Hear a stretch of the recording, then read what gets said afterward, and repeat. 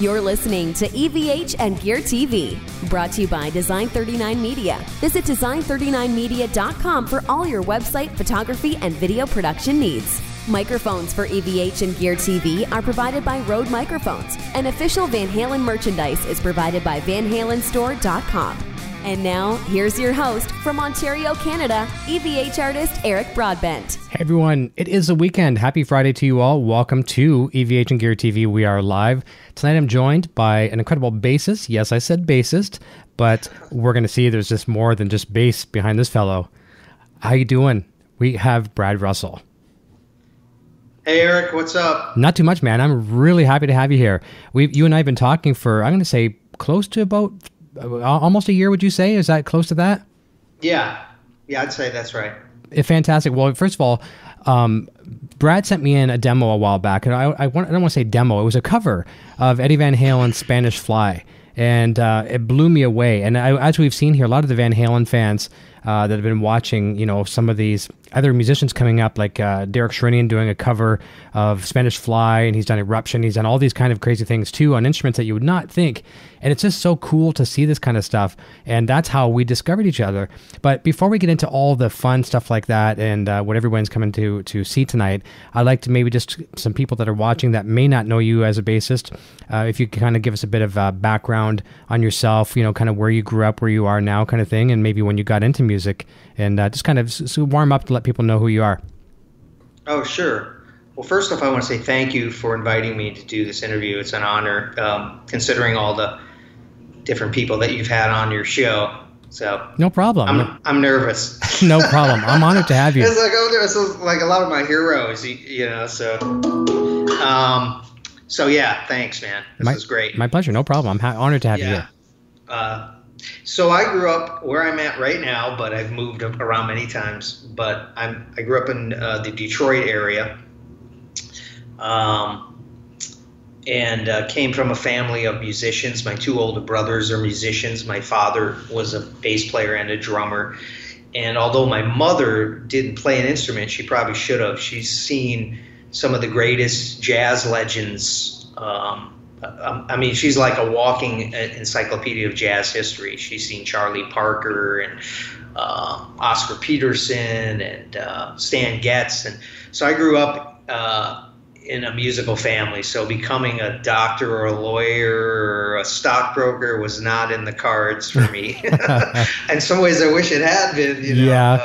My bank account wishes it had been. But it was just kind of a natural thing. I mean, you kind of hear this saying, you don't choose music, it chooses you. And that may sound corny, but it's actually true. It was just a natural thing.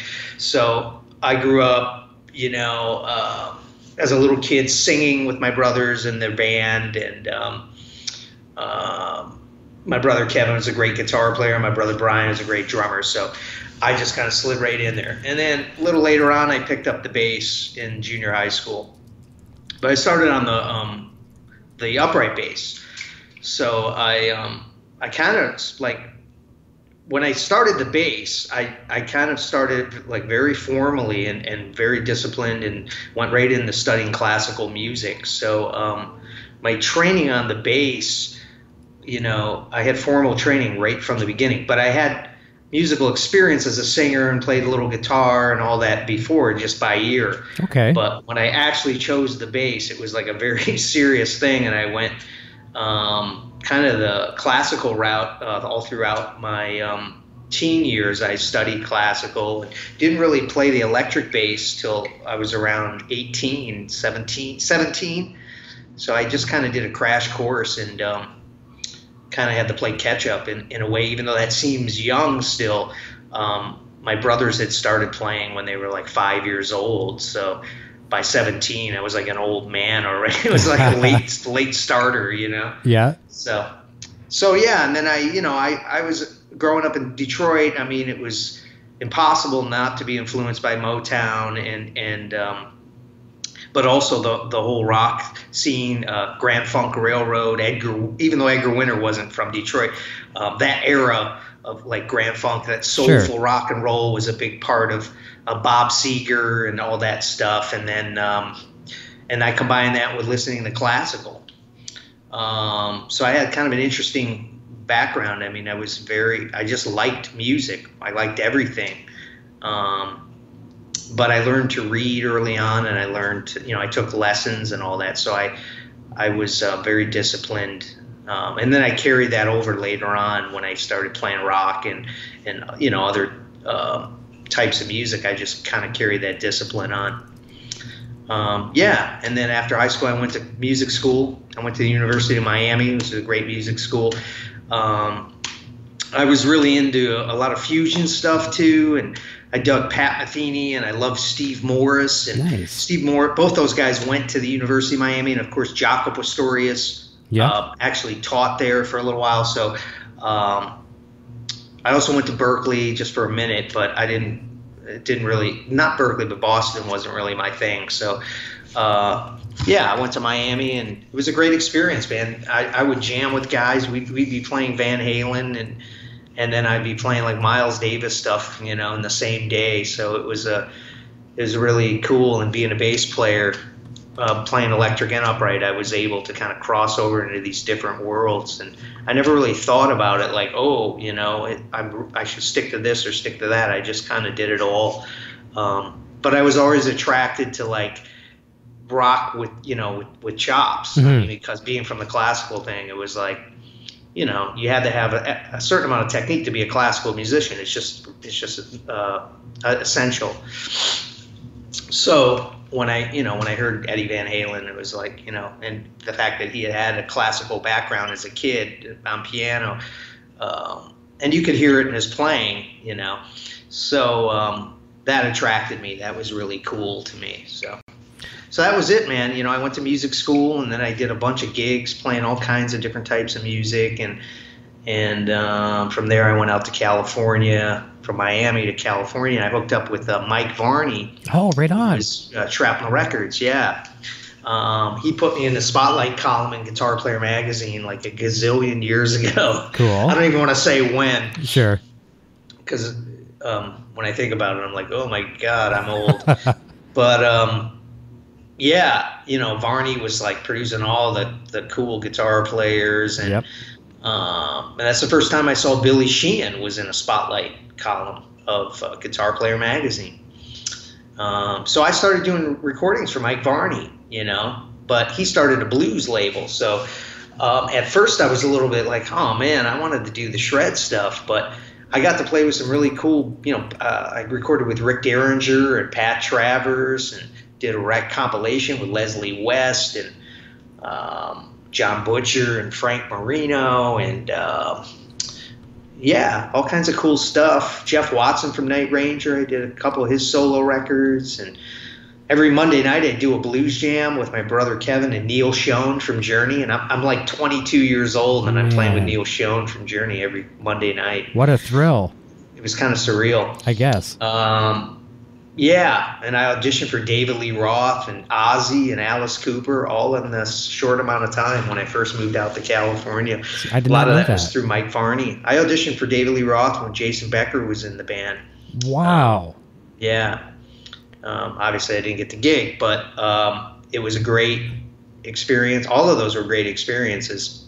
Man, I'm quite surprised. I mean, I know James Lamenta was playing with him for some time, and I got to see that tour. That was after I auditioned.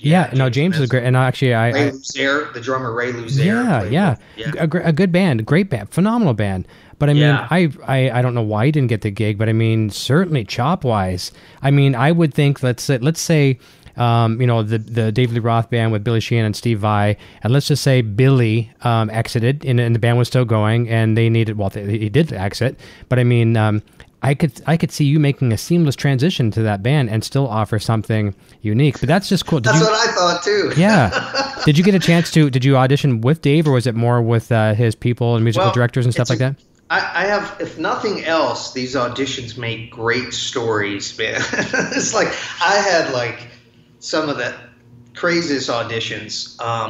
So I got the David Lee Roth audition and the Ozzy audition literally a day apart from each other. Monday, David Lee, Tuesday, Ozzy. Jeez. Right? Yep. I'm like, I'm in my early 20s. I mean, it's like, now I loved Ozzy, but Van Halen, like that was my band. So Sure.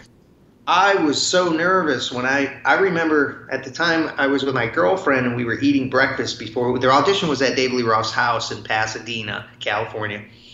And I couldn't even eat. I almost threw up. I was so nervous. And my girlfriend's like, "What's wrong with you?" I'm like, "You don't understand. This is like, for some people, this would be like auditioning for the Beatles or Led Zeppelin or something. This is my Beatles and Led Zeppelin." Yes. This is like, so once I got, once the bass gets in my hands, the nerves kind of go away. But up till there, I was just like, oh my God. So I did the audition, and Greg Bissonette. The thing was that they had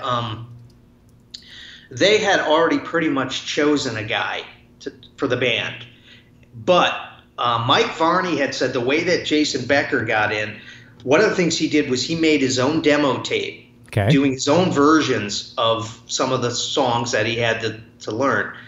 Back then it was the drum machine, and I had the little Fostex cassette thing. Yeah, 4-track. So I did that. I programmed drums to Panama and Yankee Rose, Hot for Teacher, and then I played the guitar parts as best as I could on bass with a Rockman amp, playing like that,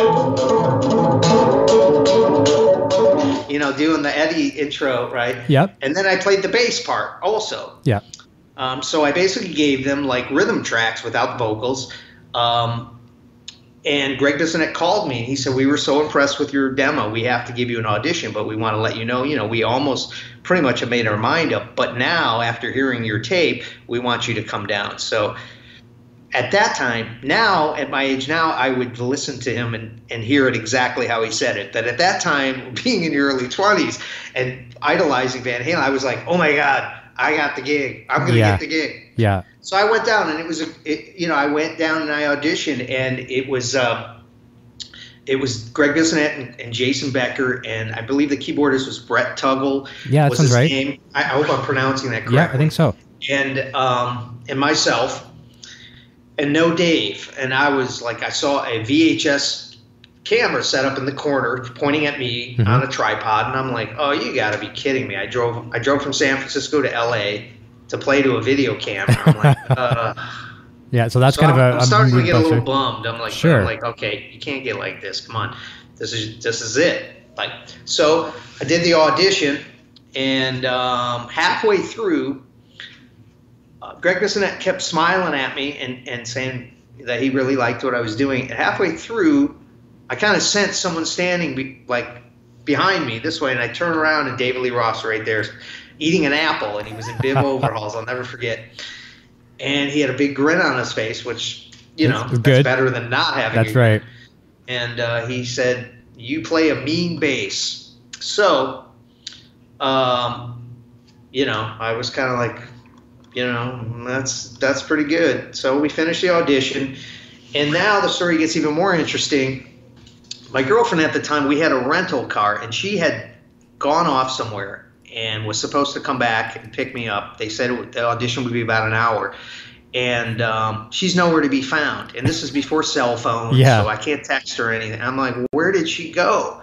So they say, well, you can't really hang out down here, but you can hang in the backyard, and Dave's he has a gazebo in the backyard. So I'm sitting there by myself in David Lee Roth's house in his backyard in his gazebo.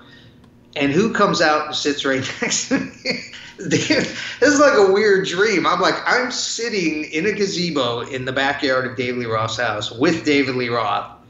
And I'm just kind of sitting there feeling kind of awkward and very nervous. And he says, what's your schedule look like for the next few months or for the next year? Mm-hmm.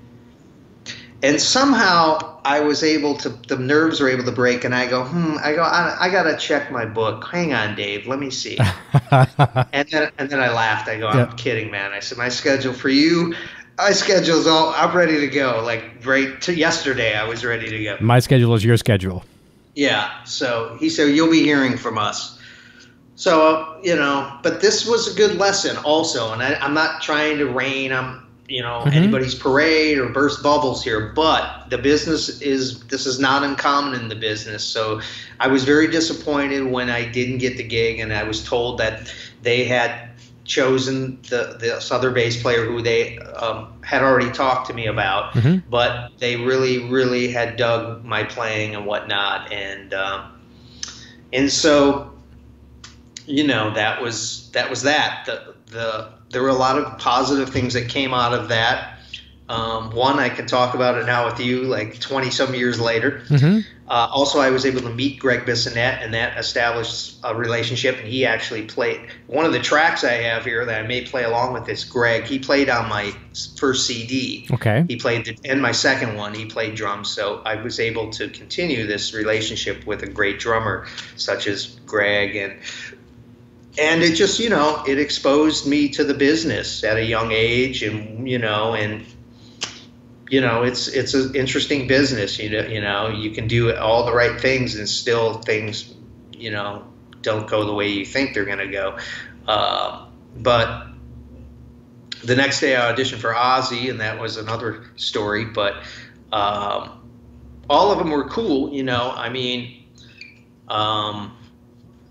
but I really think, also I auditioned for Alice Cooper. But I really think, I don't think there would have been a more perfect bass player for Dave's band than myself, because I grew up on that music, and I had the combination of being able to play, lay it down, and also do some of the flashier stuff if they wanted to still have some of that. That's right. Because they established themselves as that, with Billy being in the band.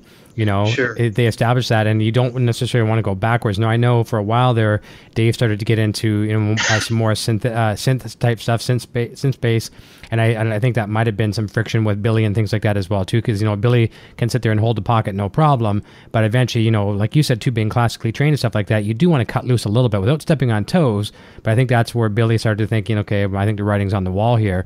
But they did establish themselves that way, so you probably would have been an ideal candidate. Number one, being the diehard Van Halen fan, you feel it. Van Halen is a feeling before you get into the technique, and then the technique, which you've got. So, but you know what? Like they say cliches. Things happen for a reason. That's one of the oldest cliches ever. But I believe in that 100%, because who knows what could have happened. You could have went on the road, could have been phenomenal, could have toured the world. You never know what can happen. Overnight success sometimes can change people, and for the good, for the worse, sometimes horribly worse. But look what's come out of it. Great relationships. You didn't leave there burning any bridges. You've made some friends, and I'm sure you've made more friends than just the Bissonettes. The fact that people know your name now. Dave would probably pass on your name to his people. It ripples in a really good positive way. So yeah, sure. And it's just a great experience. That's part of we could talk about later. I teach privately and in colleges, and that's I'm very proud to be able to say I have that experience and pass that on to my students. It's the real deal. And today some of them don't even know who David Lee Roth is. That's but true. A lot of them still do, though. But regardless of that, it's what a musician does. It's part of being a musician. Especially if you're going to be a side man, it's part of the gig, man. Whether it's a playing a bar gig, with a cover band, or it's a world tour, or whatever it is. You have to go through that process, and it's I can't say it's it's not the most enjoyable process to go through when you're going through it, but it's a great feeling when you're finished, because you feel like you accomplished something, even if you don't get the gig. It's like, man, you audition and you put it on the line, and you learn the songs, and you go in and you do the best you can do, and you got X amount of time to do it, and it really kind of tests how much you. And then the other thing is, if you don't get the gig and the rejection part. My classical bass teacher told me something when I was like 15, and he said, if you can't handle rejection, you're in the wrong business. And I never forgot that. And I was really good, and I was sort of a prodigy of his. And when he told me that, it kind of confused me, because I'm like, what? Does he not think I'm that any good? Or, how could I be rejected? Yeah, but what he was saying is, you could be the best, but there is still that chance that they'll say, know, Mm-hmm. So it's a great process, and I don't know if young musicians are going through that as much today as they were back in the 90s. They're not. They're not. In the 80s. So I feel in a way like they're missing out on that, whether they get the gig or not. I mean, that's kind of like that's the real deal. I mean, I only spent a short amount of time in LA, but I mean, the Ozzy audition was a cattle call, man. They told me it wasn't. Mm-hmm. But I couldn't even open the door to the studio where it was at. There was that many bass players in the room. Wow. And you walk in a room and you got like 20 some bass players, and you may be really good, but still it's a little bit intimidating. Sure, it is. Yeah. Oh, yeah. And especially if you're in LA or a place like New York or LA. I mean, some of these guys are really good. Mm-hmm. So you're now not the fastest kid on the block anymore. So I don't regret any of the auditions I've done. I think it's great experience, and for young musicians, I don't think they're getting that as much today because there's just not as much of that.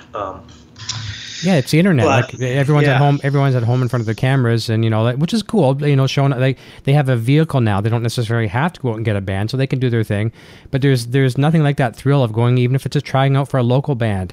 Because the local bands have 3-4 guitar players come out, maybe more, to try out, and you beat that other guitar player and you get the spot. You're like, I'm in the band. I got this. I kind of won, right?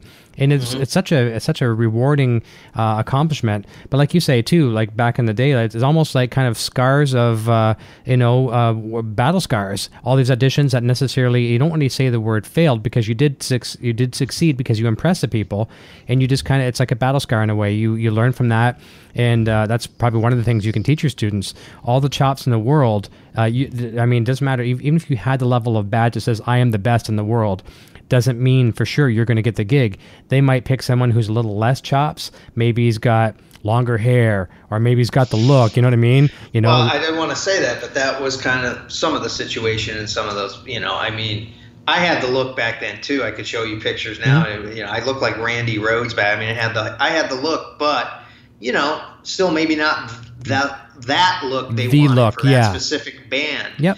I was told that by a few, certain things, not tall enough, or, well, we kind of went with this guy. He has more of a, I didn't have a real, I looked way younger than I was. So it was like, I didn't have like a real hard look. So if it was more of a tatted up, Guns N' Roses type vibe, I wasn't the guy that was at the top of the line for that look wise. But as a player, I had this chameleon sort of way of being able to just mimic certain styles, even if I hadn't really grown up on certain things. I could. But the Van Halen thing was something that I really did grow up on. So it was a part of my, background. So that was a real important to me. Alice Cooper, that was a little bit before my time. That was my brother's. One of his favorite guys. I wasn't a huge fan of that. I didn't hate it. I thought it was cool, but it wasn't really my thing. So when I auditioned for Alice, I learned School's Out for Summer, and I sang the backgrounds, and I slung my bass low and played with a pick, and I went in there and tried to have the look for that. But it wasn't really, it wasn't really what I grew up on. So right, exactly. But if you're open, that's another thing I tell. A lot of musicians, you got to be open-minded. And, to me today, if you're going to play music, it's kind of like, man, it's just kind of a special thing, and almost like a luxury to be able to play music and make a living. So it's almost more like, shouldn't be so like, well, I'm this or that. It's just that I could play music and get paid for it. Yep. I'm kind of like, okay, that's cool. So, and I just, I always figured playing bass was better than not playing bass. So if it was a style of music that it wasn't really my favorite thing, I still found something good in it. And once I started playing it, it's like, well, it's me playing it. So it's, I'm, in the moment, it was cool. It may not be something that I would listen to over and over again, like I did Fair Warning or exactly. Something. But so yeah, it's just. And it helps you, you can draw from other styles when you think you wouldn't, That's right. So. Well, one of the benefits of being a musician, Paul Gilbert said this is a kind of a quote of his. I won't paraphrase it I'll paraphrase it because I'm bad at retelling quotes. But he said one of the benefits of being a musician, a guitar player, whatever, is the fact that we are our own radio stations or our own jukebox. Right. So I mean, if you get paid for it, that's awesome. But I mean, you're bored, you're lonely, you're depressed, you're happy, anywhere in between. You grab your instrument and you have your own jukebox. Where do I want to go with this today? And then if we go out and play in a club as a single, duo, or band, we get paid for it. That's a bonus on top of that. You make a huge living out of it. That's a bonus as well too. But at least we can entertain ourselves. I'm gonna jump over to the chat. We got a bunch of people jumping. I'm gonna say hi to them and just let everybody know we only have an hour segment tonight, just because we're gonna be we're kind of on the mercy of your school where you're teaching at. So we'll be wrapping it up at 10 tonight, but we'll try to get as much of the great content in. We're going to pull a lot of my questions off the itinerary so we can get more to the fans and to some more playing. But let's go say hi to everybody that's in the chat here as quickly as we can. Randy Vertrees was in the chat first and foremost, jumping in early. Carlos Santin says, happy Friday, everyone. Jim Dales is here. Terry St. Cummings, Nocturnal Butterfly, my better half, is running the chat efficiently as always. Terry St. Cummings is here. Sammy St. Holmes, Leon Moen is here. Wally Walters is here. Spencer K is here. Robert Ortiz, good evening, everyone. Spencer K, Thomas Santiago is here. Hello, Eric, Brad, and everyone in the chat. Marcello Vieira from over in Italy says, wow, to think the Spanish Fly on bass must be very difficult. And he plays in a band called Spanish Fly. It's a tribute to Van Halen. So very cool. So we're going to get to that in a moment. Johnny Lee Arnold is here. Nice to see you, buddy. Very, very nice. Michael Madej is here. Hi, folks. So here's a question from Jim Dales. He says, how would you say being from Detroit influenced your musical style? Local radio stations like Riff, which I love. I'm going to tell you a story about that in a minute, how I discovered a band on that station, and you have a connection with that. But it says local radio stations like Riff, etc., or even from southwestern Ontario with Canadian influences such as Rush. Good question. Great one. So how has being from Detroit influenced me? Is that the main question? Yeah, kind of how being Detroit and then the local radio stations, Riff's an iconic rock station. Yeah, Riff. Yeah. I used to listen. Yeah. Well, Detroit influenced me in a couple ways. Like I said, I mean, everybody that comes out of here, in my opinion, is soulful. Whether it's rock or rap or Motown or what it is. So that was a big influence. That whether I was playing with overdrive and shredding, it still had to have some soulfulness to it. Mm-hmm. Somewhere in there. And also, Riff was a great station. I mean, even to this day, I put something on Facebook where I'm at my mom's and I turn on the radio in the morning and they're playing, 1984, mm-hmm. Van Halen, I'll wait. So it's like, I don't hear that. And I've been living in New York and I just don't hear, and I always say Kiss, who's from New York, never wrote a song called New York Rock City. Yeah, Detroit Rock City. That's great. Okay, so it's like there's a reason why they wrote that song and called it Detroit Rock City. Also, on the flip side, was the jazz and the fusion. So yesterday I hear Van Halen. Today I hear Stanley Clarke on one of the jazz stations. Wow. Now, this is what I grew up on. Sure. So when I was first getting into Eddie, I was getting into Stanley Clarke at the same time. So I wanted to be Eddie Van Halen meets Stanley Clarke. Oh, that nice. was what I wanted to. That's who I wanted to be, like the two of those. So being from Detroit, it was almost kind of a perfect thing because it's such a strong city for jazz, mm-hmm. but it also is such a strong city for rock. So it was, I'm from here, so it just naturally happened. But now I think, in retrospect, I go, geez, I couldn't have been from a more perfect place. Because they can rock here, but it always has a soulfulness to it, and the jazz scene is phenomenal here. So, and I play jazz also and was heavily into Stanley. Mm-hmm. So, and I heard Jaco Pastorius. I heard all that on the radio.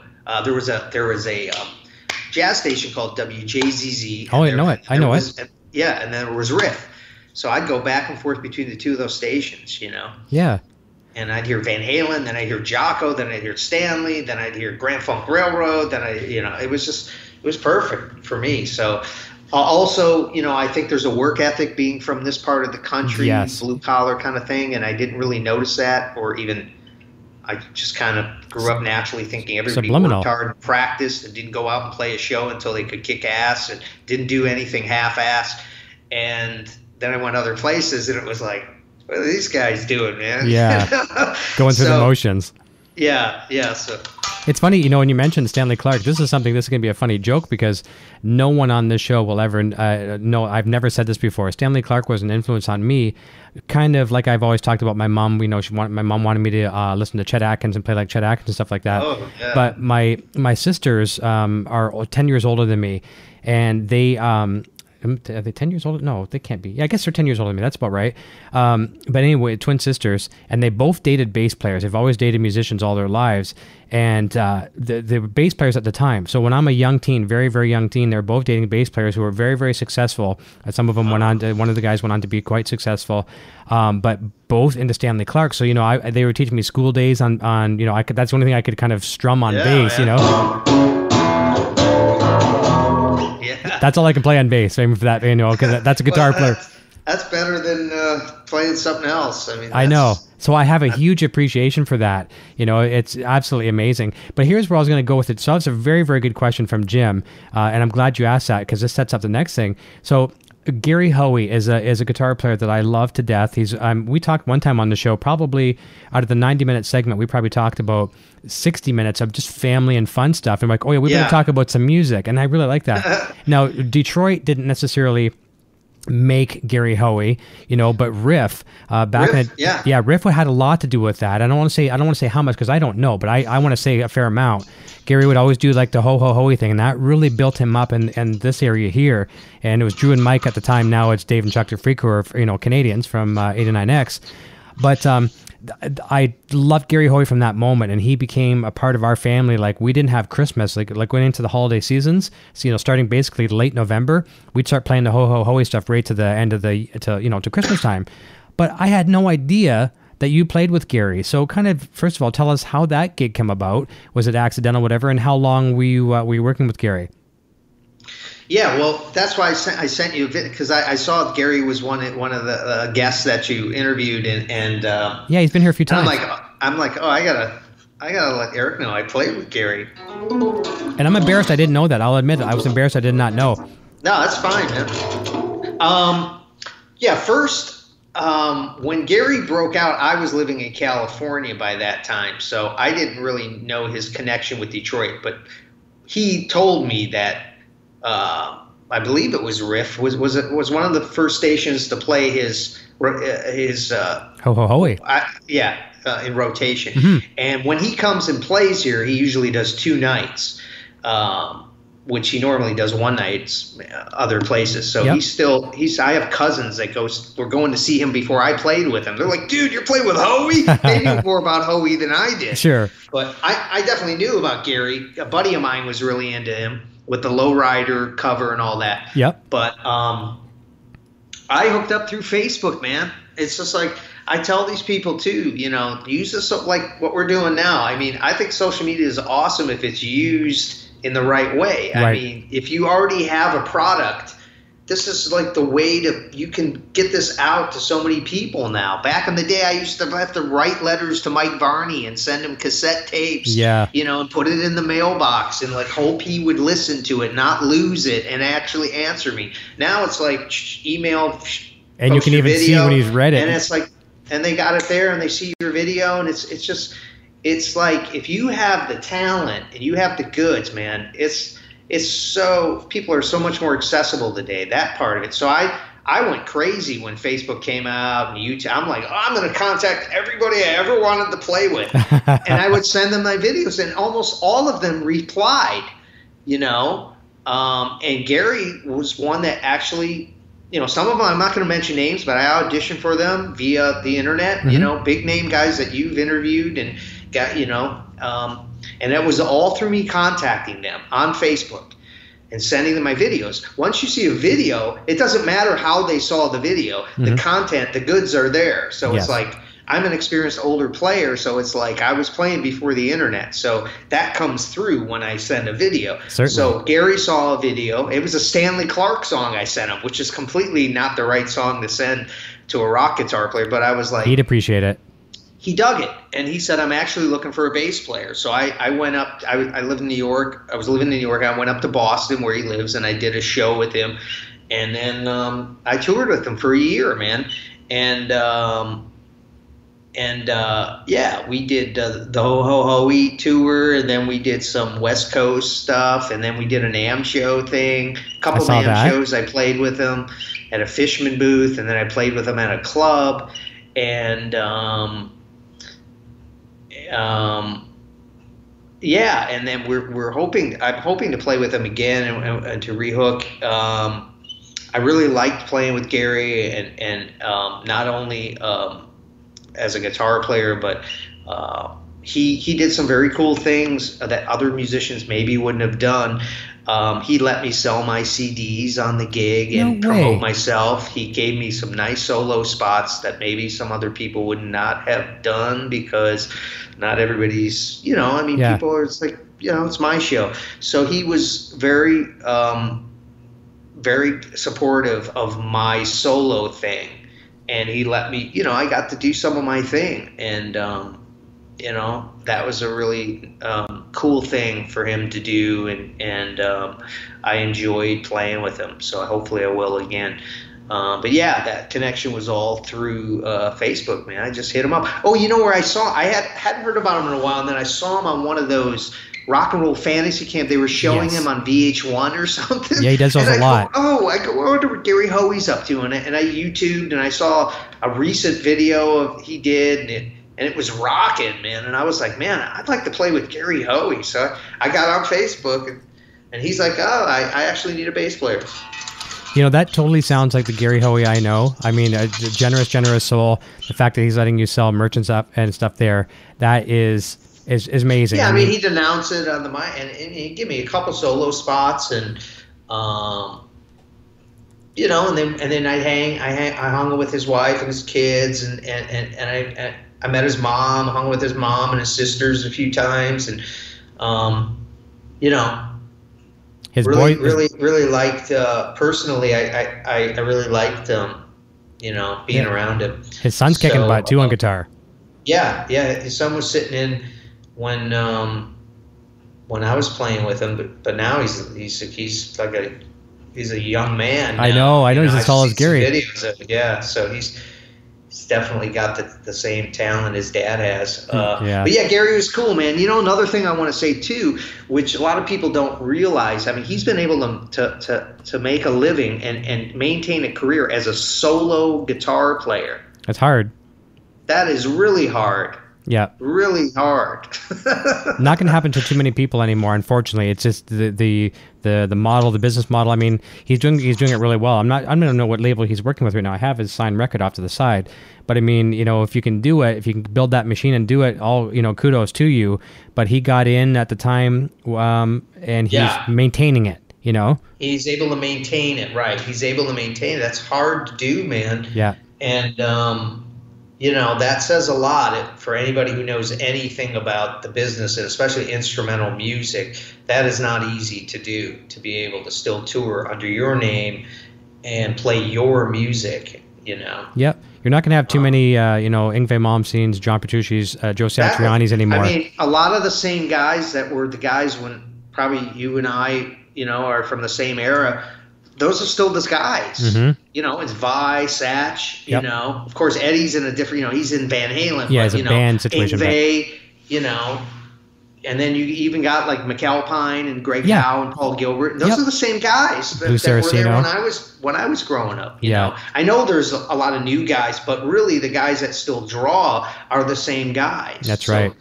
For Gary to be able to continue to do that is really impressive. And a couple other things, he influenced me and motivated me.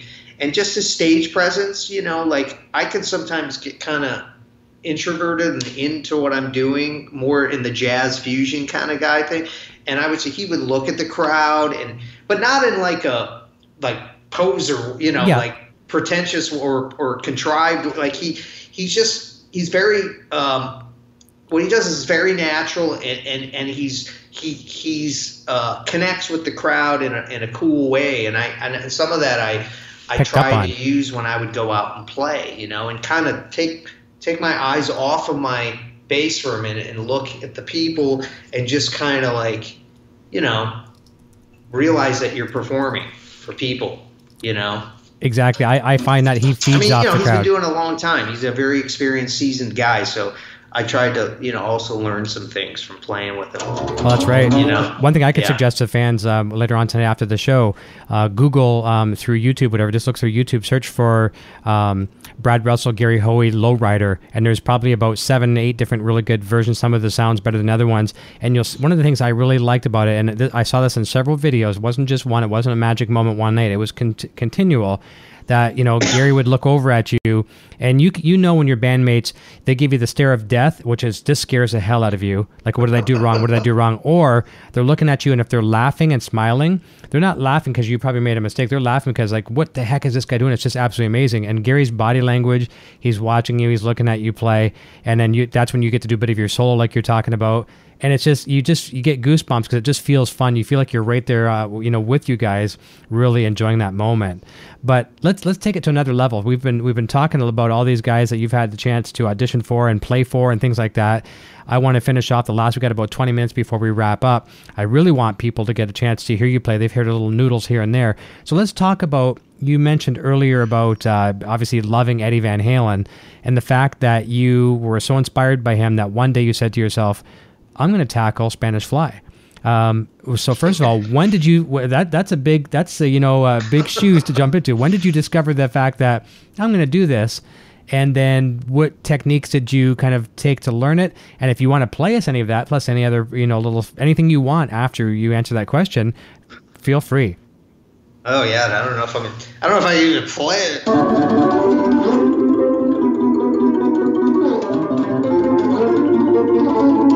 Yeah. Well, here's the deal. It's like I heard Spanish Fly was one of the first things a buddy of mine in junior high school.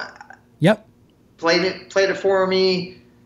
I was kind of a late bloomer with Van Halen. They were already out for quite a while though when I really got into them. I think Diver Down was their album when I started to get into them. So I had to kind of backtrack a bit. But he played me Spanish Fly, I think even before Eruption. And that's what sold me, you know, on a nylon string guitar. And I was like, oh my God. I didn't quite know what he was doing, but I had an idea. So I always, like, from that point on, I wanted to be Van Halen on bass. And this is before I heard of Billy Sheehan. I wanted to be Van Halen on bass and Stanley Clarke, or Van Halen on bass mixed with Stanley Clarke on bass. Yep. So I wanted to incorporate the techniques, but as far as learning it note for note, I just learned that last year when I did the video. I mean, I learned it in a few days and did it, but I had been playing for a long time now, so It's not as, I'm not going to say it's not hard. It's hard, but it's not as hard for me to learn it, to know what he's doing, to play it. You know, to play it's another story, but to learn when you're younger, you don't even you would hear stuff and be like, I have no idea how you know, when people would hear, you know, they had no idea. I had an idea then, but now of course I know exactly what he's doing, but to play it, you know, it takes a lot of practice, and it's like playing to me, it's like learning a Bach piece. Right. Like that is like Bach to me. First of all, because it's timeless. That piece will sound incredible 300 years from now. If somebody, you know, pops it up, it's going to sound as incredible. There's nothing dated about it. There's nothing timely. It's just timeless, like Bach to me. You know, would you say this? Here's a question. I just want to see if you'd say yes to this. Would you say it's like interpretation? Let's say you and I are over in Japan, and we're hearing, you know, the native language being spoken, and it's just going in one ear and out the other. We don't know what they're saying, but we have an interpreter with us, and the interpreter is saying, okay, they want you to do this. Okay, great. Now I got it. So now, as a musician, you're hearing Eddie Van Halen do this crazy stuff, and you're a little uneducated, you know, not versed on the guitar or bass yet. You get some schooling over the years. Now you've got that interpreter being the knowledge, so that's now you couldn't learn it before because you didn't know how to interpret it. Now that you've got the skills, you can interpret it. Now you've learned it. Right, that's a good analogy. Yeah, that's kind of where it's at. Yeah, so I mean, I knew what he was doing, so I incorporated some of the techniques early on, like, you know, the opening. technique, I was like, man, that's cool. Yeah. I'm going to do that. So I just started doing it and my stuff and used it, you know, like.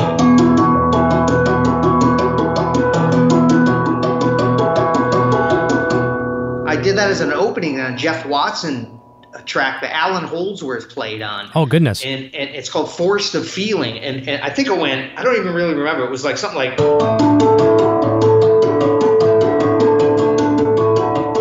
So it's not as involved as Spanish Fly, but I was using that technique. And not a lot of bass players were using that technique. Mm-hmm. So I took the technique right away and started using it. Also, you know, the triplet, you know, it's like the quintessential Van Halen tapping pattern when he does the triplets, you know,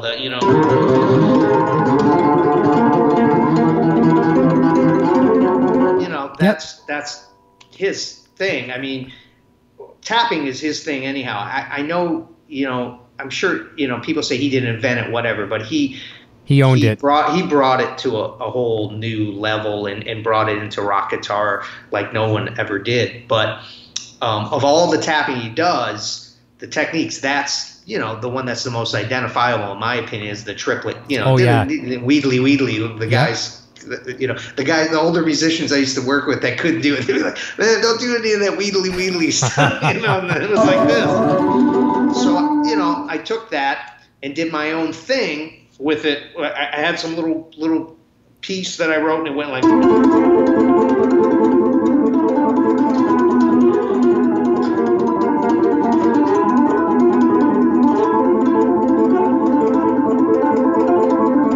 So I did something like that. That was like one of my first bass solo pieces. Okay. So I was taking techniques that he did. But also my whole thing was I wanted to do my own thing. I didn't want to copy somebody because I felt like I was never going to do it as good as them, and I wanted to be original. But after years, I was like, man, I really would like to do that. And then I have to say Derek Sherinian's piano rendition of it was what pushed me over the edge to finally say, all right, I'm going to learn it. And I sent it to him, and he actually shared it on his Facebook thing, which I thought was really cool of him to do that. Yeah, he's an incredible musician, and I think that dude is just one of the – he's – in some ways I identify because of but he's so into Eddie, but the fact that he did it on a different instrument, I was like, okay, I'm going to do it now. I'm going to really actually learn it because, you know, I knew parts of it, and I knew the techniques, but I didn't learn it ever. Mm-hmm. So I was like, this is going to take some time. I mean, time in that it took, you know, a few days, and I mean all day. Yeah. I just blocked out the day, and I was like, all right, I'm going to learn this. And then, you know, I'm still practicing it to play it cleanly. I mean, it's sometimes it's like, can I play this? But I mean, that kind of pushed me over the edge to say, okay, I'm going to learn it. Yep. I've always said when it comes to Van Halen, this is like Eruption as well too. I'll play that one on guitar, and I always look at it. It's like falling down the stairs. You're gonna fall almost every time you play it. You're gonna fall. It's where you're gonna pick yourself up. Are you gonna fall and land on the second stair and you're all good? Or are you gonna go to the bottom, break your collarbone, and land on the last stair, pick yourself up there? It's just okay. We're gonna go into this. I don't know if I'm gonna fall. If I am, I'm just gonna try to find my exit. And that's the thing with like Spanish Fly, trying to do it cleanly. Sometimes it's better if you put more distortion on it. You know, It's just your mood, mojo, people looking at you. There's so many factors. Your talent is only so much. And then we rely on other things, outside factors, like people appreciating it, cheering, you know, that kind of stuff. Who knows what, right? But I love the fact that you've done that. And in a second, I wouldn't mind if you'd play us a riff. I forget the name of the song, but the one video you sent me, I think Nocturnal might have shared it. Yes, she did. She did share the video where it's you and the drummer in the studio. And I know you had a lot of reverb and some extra effects on your bass and some distortion and stuff like that too. Oh, sure. Can you remember that one? You mean the Brazilian drummer? Yes. Yeah. Are you able to play some of that? Incredible. Well, I wanted to do a little thing, if I can do it with the loop. Yep. I wanted to show, you know, how I've used, you know, how Eddie's influenced me as a bass player. Mm-hmm.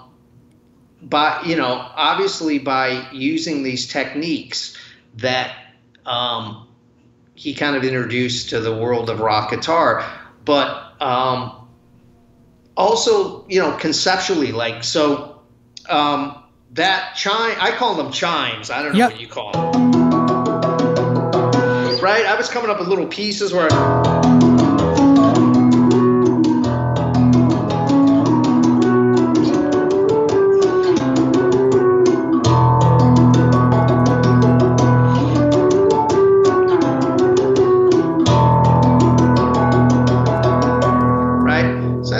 like, if you hear that, you can hear the Eddie influence there. Oh, yeah. So not only am I using the technique that he used, but melodically, harmonically,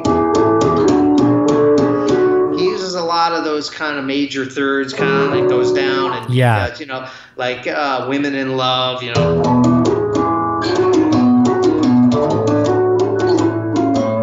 right? Love so it.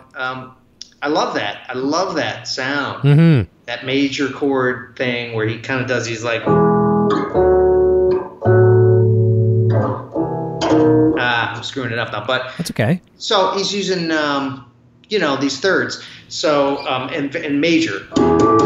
So I wanted to like incorporate that into my songs, my compositions.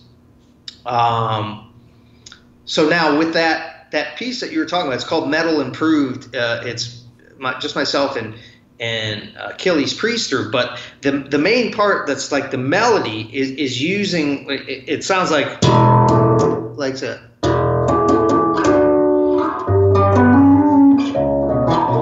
Okay.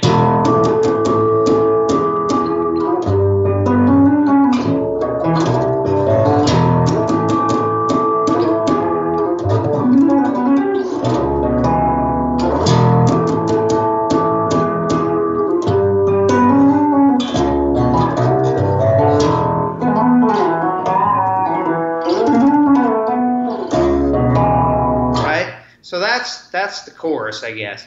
Now, if you listen to Van Halen, you can definitely hear that influence in that. Even though what I'm doing, I'm playing it on bass, and it's very much a heavier.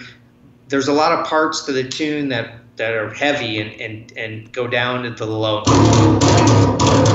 Yes. Low C sharps and low B.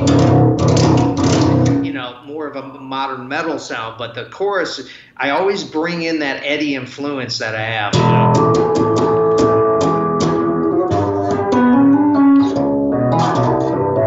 To me, those chords almost kind of like what I liked.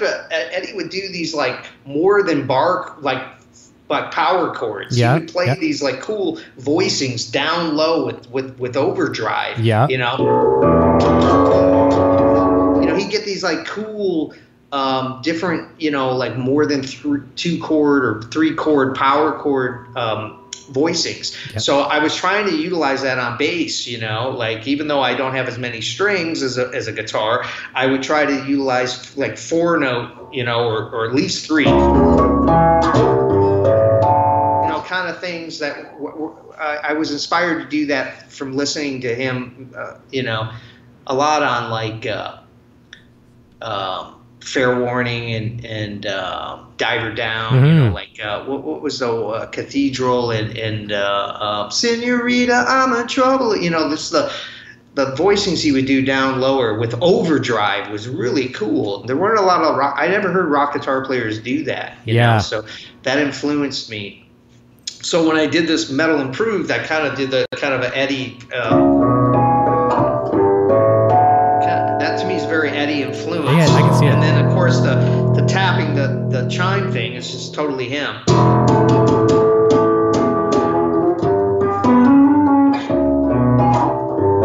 And then,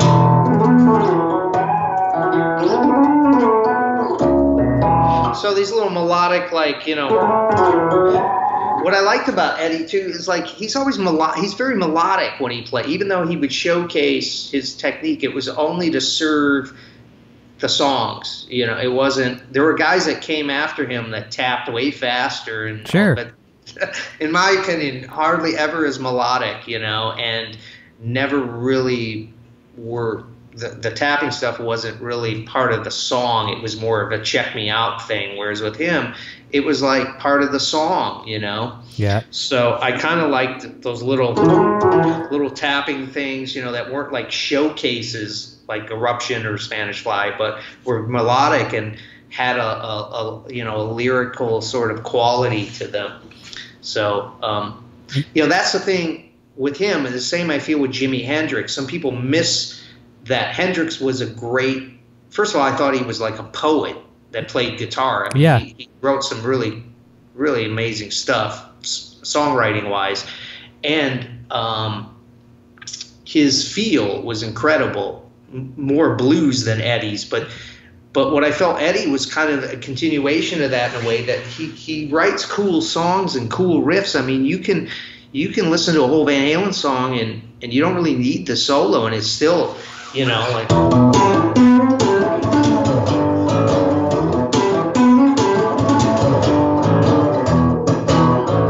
Right? I mean, you don't need that's a solo. awesome. You don't need a solo, man. No. It's like that's cool just by itself. So. And then his rhythm playing, I got to finally see him live. I never got to see him live. I saw him in 2007 when they reunited with Roth and they went out. And just watching him and Alex play together and their groove synergy was thick. Oh, yeah. And it's like people miss that about him. Like the people who really get into Eddie know that, but a lot of people just think, oh, you know, tapping. But his tone and his groove and his lyrical sense of melody, you know. That's right. You know what I tell some I of try these, to pick up on that too. Yeah. You know what I tell some of these young kids when they come out and it's like, oh yeah, I like Eddie Van Halen. He's a great guitar player. He's awesome. You know, then they're discovering him for the first time. I say, do you want to find out how good he is? You know, there's all these tracks out on the internet, all these isolated tracks. You can drum tracks, the bass tracks, guitar tracks. Download the isolated rhythm tracks, or even get the whole band tracks with the lead guitar removed. Do you think he's a good lead guitar player? Isolate that lead track and listen to what's going on. Then the kids are like, because, you know, the kids out there playing Eruption, you know, as you say, it's not hard to learn. Now, you know, I'm going to excuse myself because I still don't know it right, but I can play most of it. But the technique, you just have to learn how to do it. But the rhythm stuff, that's when I was like, okay, I need to just, I'm never going to attempt it. It's just absolutely crazy. And then it's that swing that he's got with his brother, and thanks to his dad, and thanks to some of the Motown from David Lee Roth, and, you know, all of those things put into a big stew pot and stirred up. It's just absolutely amazing. Yeah. Yeah. It is. You know, all the components are there, you know, so I tried to, I mean, it just naturally happened, but I always try to incorporate some of that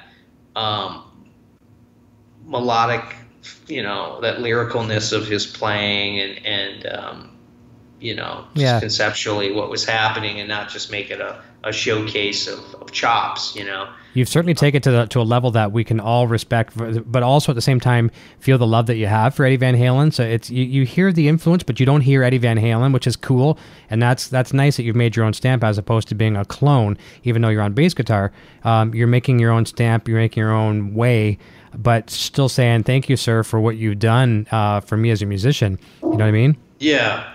Well, yeah, I think it's a little, you know, it's a little weird.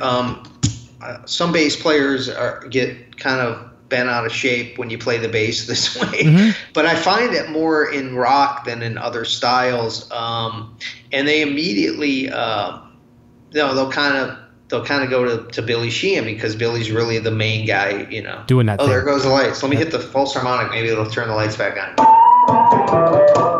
It worked last time for us. No, it didn't work. Nope. Okay, we'll have to get through it. Hey, there you go. All right. Took a minute. Light show, all from Hot Taps. So they only, you know, they say, oh, you know, they only identify the tapping and the pinch harmonics or overdrive with Billy, but it's, you know, I find it interesting because when you move into jazz and fusion, a lot of bass players are influenced by horn players, mm-hmm. you know, pianists. But as soon as you go into rock, it's like, oh, if you play with overdrive and tap, you're trying to sound like Billy Sheehan. And it's like, although Billy was a big influence on me, and he's one of my heroes, but originally, like I said before, Eddie was the guy who I got into tapping seeing Eddie, and then I saw Stanley Jordan on the Johnny Carson show, and then I wanted to do the the two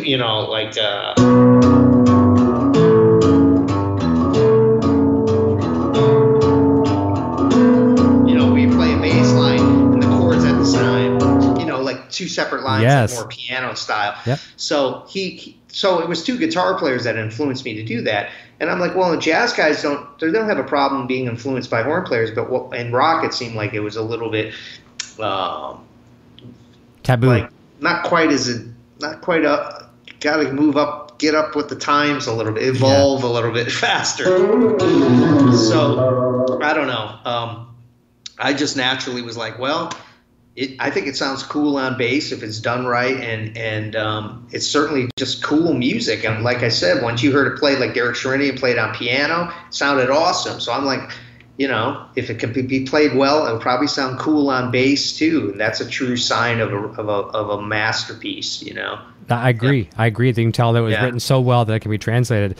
Listen, we are at 10:01, and I certainly do not want to rush you, but I know you got to get out of here in a second. I was going to say hello and goodbye to the last few people in the chat, and then just ask you what's next. I definitely don't want to have you overstay there when they're looking to lock up. So Michael Madej is here as well. I'm not sure if I said hi to him.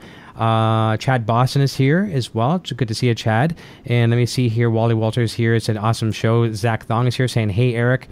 Sorry, guys and girls, I'm a little late in the chat. See if I miss anybody else here as well, too. Steve Bally is here. Great interview. Nice props to Stanley Clark. Very nice. Or Bailey, I think it is. Steve Bailey. Thank you, Steve. I appreciate that. Great minds think like that. So Michael Madej. And I just want to make sure I didn't miss anybody else. I may have, and I do apologize if I did. I'm not the best reader. But listen, what's next for you in 2018? And also you heading to Winter NAMM? Yes, I'm planning on going to NAMM. I'm hoping to play it. I'm a GHS endorser, a GHS artist. So maybe at their booth? Term is, but I use GHS strings. I think they're awesome, and the people they're from Michigan, and I'm from Michigan. That's another big thing. But I'm hoping to play at the booth there, and maybe play at one of the bass events. I sometimes I played at one of the bass bashes about 4 years ago, so that would be cool. So I would like to go. Yeah, I'm planning on going to NAMM and hopefully playing. And I'm teaching right now. I just finished teaching at Berklee in Boston at the Berklee College of Music in the summer. I was teaching there. That was awesome, and would love to continue to do that. And right now I'm teaching at Detroit Institute of Music Education, DIME. In Detroit, and it's very cool. I have a small amount of bass students, but they're serious. I always find with bass, they're small but mighty, man. Yeah. If they pick the bass, they want to play the bass. It's not like oh, I'll just maybe play it at a party for my friends or something. It's like, no, I want to play bass. Yeah, I want to learn Seven Nation Army.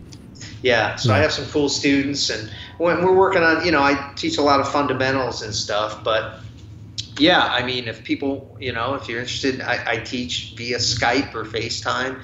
And can they contact you through your Facebook page? I have that. We have several links. So in the links below, and Nocturnal also put some in the chat as well too. But down in the description, we've got your Facebook. We got the SoundCloud. I think it was a SoundCloud link you sent us through some stuff that you did with Joe Satriani. But contact Brad through the Facebook and reach out and inquire about bass lessons, and I'm sure you'll reach out. I mean, I cover playing, functional bass, like playing in a band, and like. If a player wants to specifically work on those techniques, or how do you get, I find a lot of people do ask about how do you get those, or how do they switch from overdrive to clean tone, or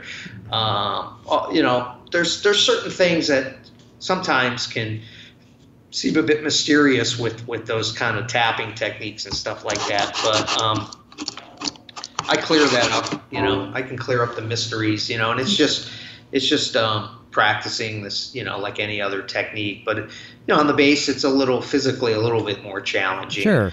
I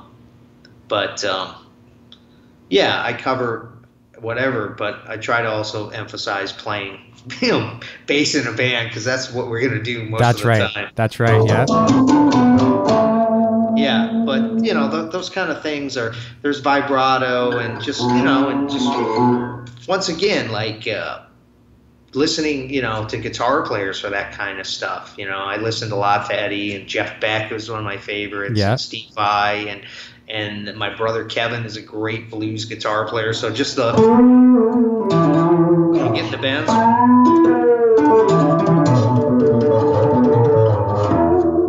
You know, just giving it the same vibrato that a guitar player would give it. Yeah. I find sometimes bass players don't do that, and it's like, in Why my not? opinion, it's a bass guitar. So Mhm. you know, Good way of thinking of it. yeah, Yeah. So No, it's definitely. amazing. I told people this was going to be a treat tonight. I hope everyone appreciated it. I'm sure they did. I know I appreciated it. It was Oh, a man, real thank you. talent. And I just got to say, you know, thank you to Eddie Van Halen for bringing all of us. Everyone that's here tonight is here pretty much for that reason. I'm sure we wouldn't be here because it's all centered around Van Halen. I wouldn't have met you. Wouldn't have met these other cool people in the chat. It's just we're very, very thankful for that community. And you know, it's a blessing. Really, this guy continues to, you know, really inspire people, bring people together. Now, sure, they're not necessarily playing. Maybe they're not going to play anymore. Who knows? But the legacy lives on forever. And that music, as you say, especially some of the original compositions, I mean, not original, but instrumental compositions, especially, are timeless. Yeah, really are. Yeah. Yeah. King Edward. That's right. I cut out, you know, there was a cigarette, I think they were cigars or something. They were called King Edward. And I cut out the logo off of like some matchbook. Okay. And I put Eddie's picture up and put the King Edward logo. I had more posters of Eddie Van Halen on my wall than I did bass players. Isn't you that know? something? Yeah, I was really into Eddie. He was a big influence in a lot of ways. You know, also because he was so musical and had chops and was a, you know, real musician, if you will. Mhm. And he was in like the biggest rock band of the time, you know. And I mean, David Lee Roth was the king of best. frontmen, and Oh, yeah. he put on a circus of a show. So it was all of that, but they could play. So I was like, wow, these guys, this is it. You know, it was like the epitome of like what I saw as like the greatest rock band, because they could really play, especially Alex. And Yeah, Michael yeah. Anthony's a great bass player. I feel like he was the perfect bass player for Van Halen. Yep. And his vocals were awesome. Yep. But those three guys, you know, Force. yeah, man, just really had a great feel. And Eddie just had, you know, all these incredible ideas, and he had the, you know, techniques that were, you know, were something that you would hear more from a classical musician, you know. I agree. Yeah. Well, listen, everyone, check out Brad's links in the chat below for sure. And if you're new here tonight, if you haven't had a chance yet to subscribe, please do. I'd love to see that. You get notifications turn on those notifications, and you'll get to know when I'm doing more shows like this, uploading demo videos, all that kind of cool stuff. And be sure, obviously, to follow Brad. You're going to have a lot of fun. Check out what he's doing. We're wishing you the absolute best as you round out this last quarter of 2018. And if you're going to be at NAMM, we look forward to seeing you. I'll stop by and say hi and bring in the boy. Oh, So yeah. That'd I'll be great to meet up meet, for man. sure. That'd be cool. Yeah, maybe we'll jam some Yeah. Van Halen. That'd be fun. Oh, that'd be cool. That'd be Better cool. brush you up on something. Yeah. No, I have to brush up. But, There you go, man. that's my favorite one. That's Yeah. awesome. Well, Yeah. listen, I'm going to say goodbye to you off the air. Don't go away. I'll say goodbye real quick and let you pack up your stuff so you can get out of there.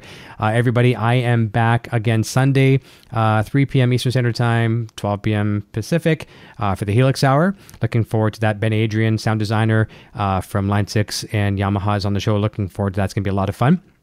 And everyone, have a fantastic weekend. Be safe out there. Have fun. And we'll see you very soon. And don't forget to check out all Brad's stuff down below in the description. Brad, stay there. We'll see you in 2 seconds. Everyone, have a great weekend. Until next time. Cheers. Take care, man. Hey, AVH Gear TV and Eddie Van Halen fans. If you are like me, you find the time to read books difficult. Why not have it read to you? Grab one of 3 critically acclaimed Van Halen audiobooks like Van Halen Rising by Greg Renoff, Running with the Devil by Noel Monk, or Everybody Wants Some by Ian Christie, available right now from Audible. Sign up for a free trial with 0 obligation to get any one of these 3 audiobooks today. You can cancel if you wish after your trial membership expires and keep the book. There are many other great titles to choose from as well. Links in the description below, but just remember audibletrial.com/EVHGearTV. Click the link below and go grab your first free audiobook. Thank you for listening to this edition of EVH and Gear TV. This episode is being brought to you in part by VanHalenStore.com. Shop VanHalenStore.com for the largest selection of official Van Halen merchandise and memorabilia. Be sure to check out our website at EVHGearDiscussion.com for more updates and follow us on social media.